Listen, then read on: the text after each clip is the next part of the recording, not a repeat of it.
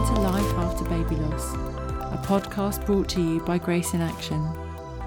I'm Siobhan, Grace's mum, and together with David, Grace's dad, we'll be exploring life after loss.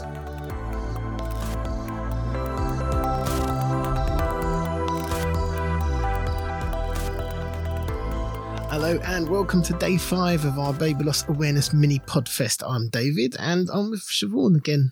Hello. Again, per usual. Yeah.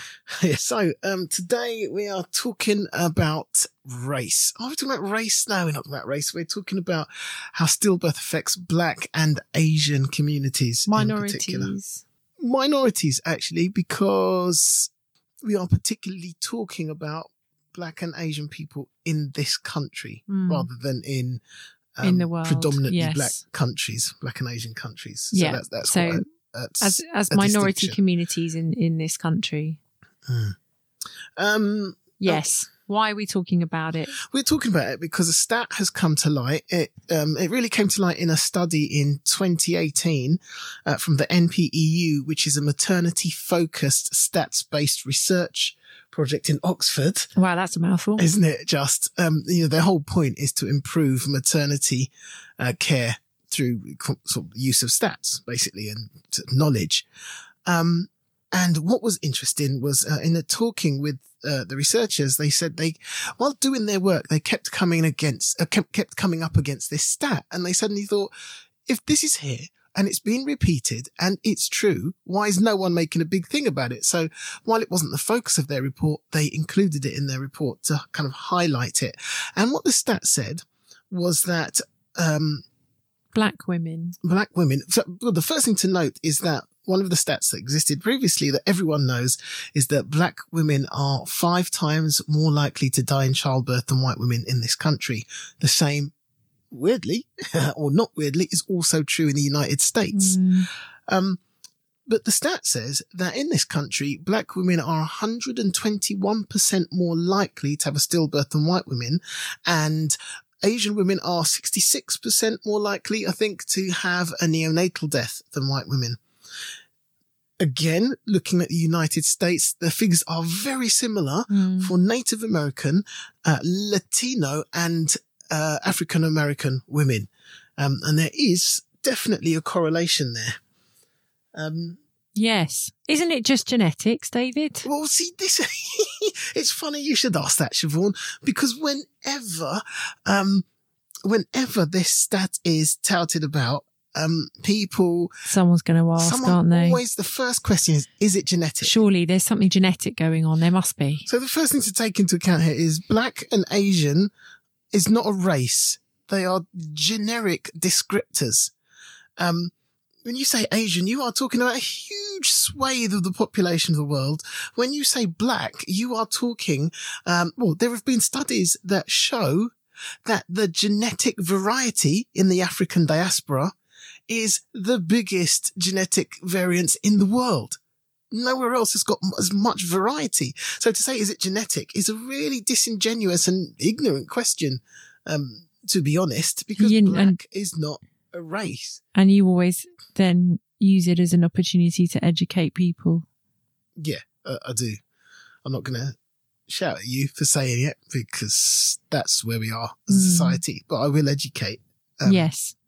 In no uncertain terms. The other thing that's quite interesting to note as well, just thinking about the stats, am I right in thinking that there are new statistics that show that the stillbirth rate has reduced? The stillbirth rate is going down while not dramatically. Yeah. It's going down. Well, it has. I mean, I think it was 17 a day when Grace was died in 2014, and it's now down to 14 a day, I think, in this country, isn't it? Yeah. But that's an overall statistic, right? In 6 years, that's significant. That is significant, yeah. But that's an overall figure, and when you break it down and you look at how it affects different communities, that rate is reducing at a far greater rate that for white women than it is for other communities. When you look at it on a graph, it's actually quite shocking how the number of white women having stillbirths has dropped the number of Asian women has plateaued, slightly risen in comparison, and black women it's still way up there. People often get confused. So a friend of mine put this stat on her Facebook page, and people were champing at the bit to go, it's just hyperbole. It doesn't make sense. The numbers don't add up. And so let me just explain the numbers. The numbers aren't saying that for every white woman who has a stillbirth, there are 121 black women that have stillbirths. That's not what it's saying. It's looking at the proportion, the percentage. So if there were the same amount of black women in the country as white women, then yes, for every white woman that had a stillbirth, there'd be 121 black women. It's as a percentage of the population, isn't it? As a percentage, it's so the actual shocking. The actual numbers are much lower if you actually look at the actual figures. But as a percentage of that community, the percentage for black women is absolutely ridiculously through the roof compared to white women. For the amount of black women in the country, they should not be this many stillbirths in that community. Absolutely, that's the point. So if it's not genetics.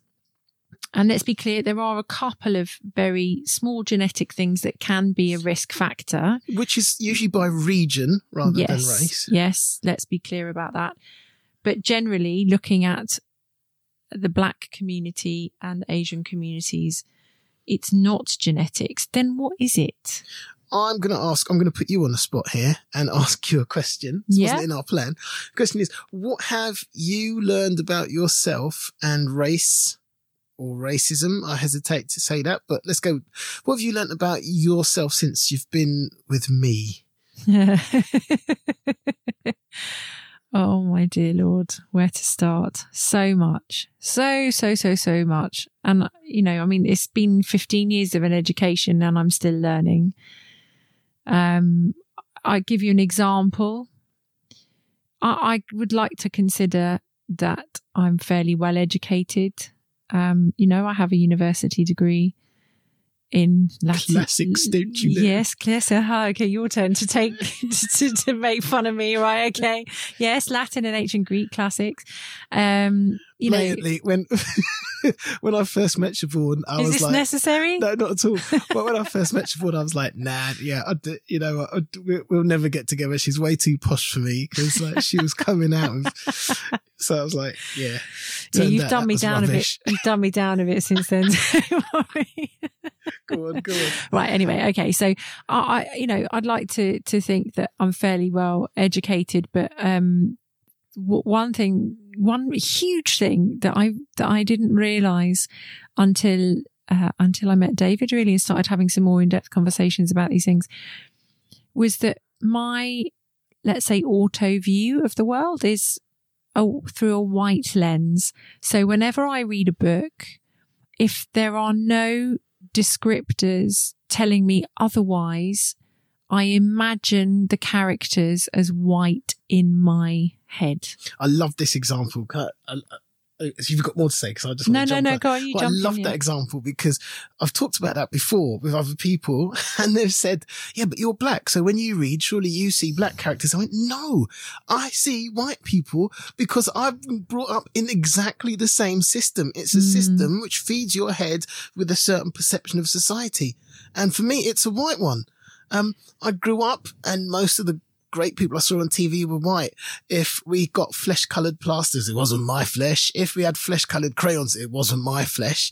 To be fair, they were pretty rubbish for everybody. They were. But I was on set not too long ago, doing a show, and they gave me an earpiece for my ear, and the guy goes, "Yeah, I'm really sorry about this. We asked for flesh-coloured ones, and they gave us this," and it was generically kind of white. And he goes, "We asked them if they had any other shades." And they were like, "That's the only one it comes in." So if anyone was looking to start a business, a more diverse business to be had, there is a greater variety of real flesh-coloured earpieces.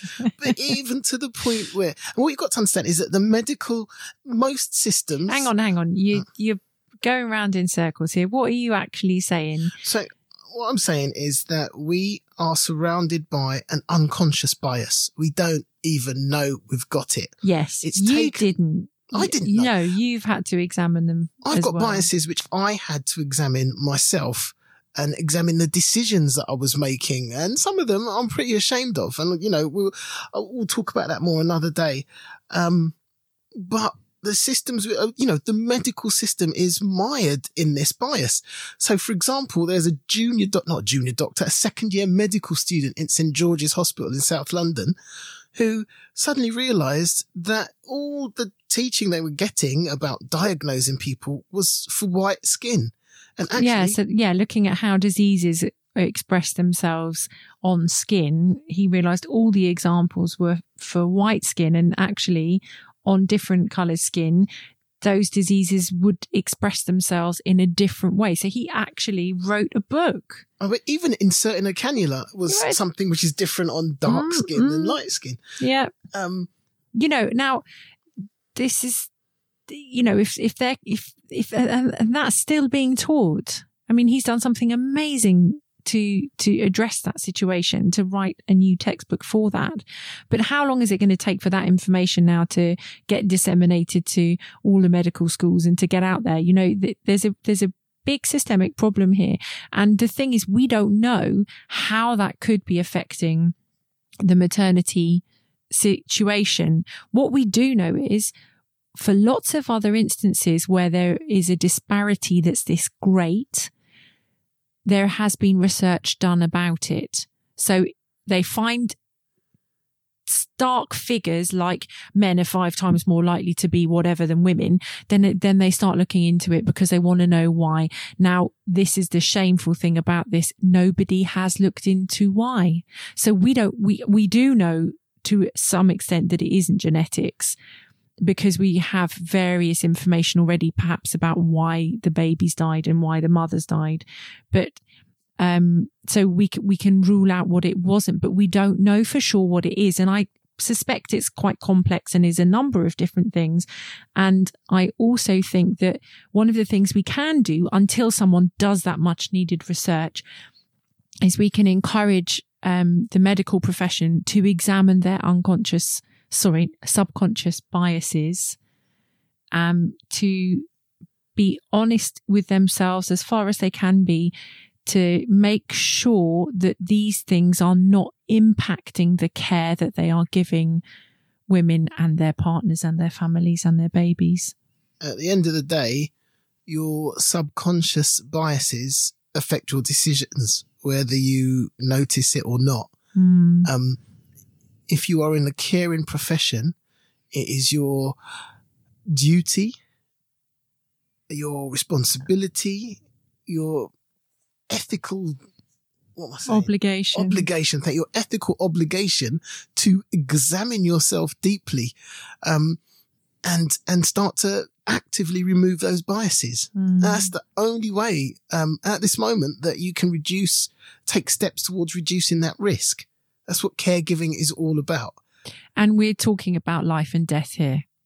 And also, the other thing that I always feel quite strongly when it comes to birth, it's not just life and death.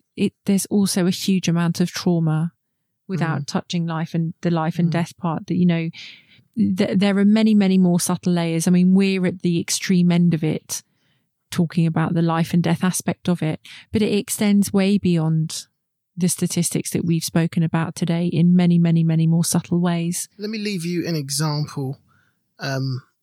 So one of the things that has become known is that women patients get listened to less than men. So there's a bias thing going on there. They did a study in America. I can't quite remember where. But one of the things that came out was that there was this underlying perception that black people experienced pain differently to white people. So it looked like black people weren't getting the pain medications, to the equal level of their white counterparts, but they didn't complain because they didn't know any better. They had nothing else to compare it to. But that study kind of brought that to light, which is shocking, but it shows that bias is a reality. Going to leave you with that. Hopefully you got something to think about there. What are we doing tomorrow? What are we doing tomorrow? Mental health. So until tomorrow, peace, strength and love.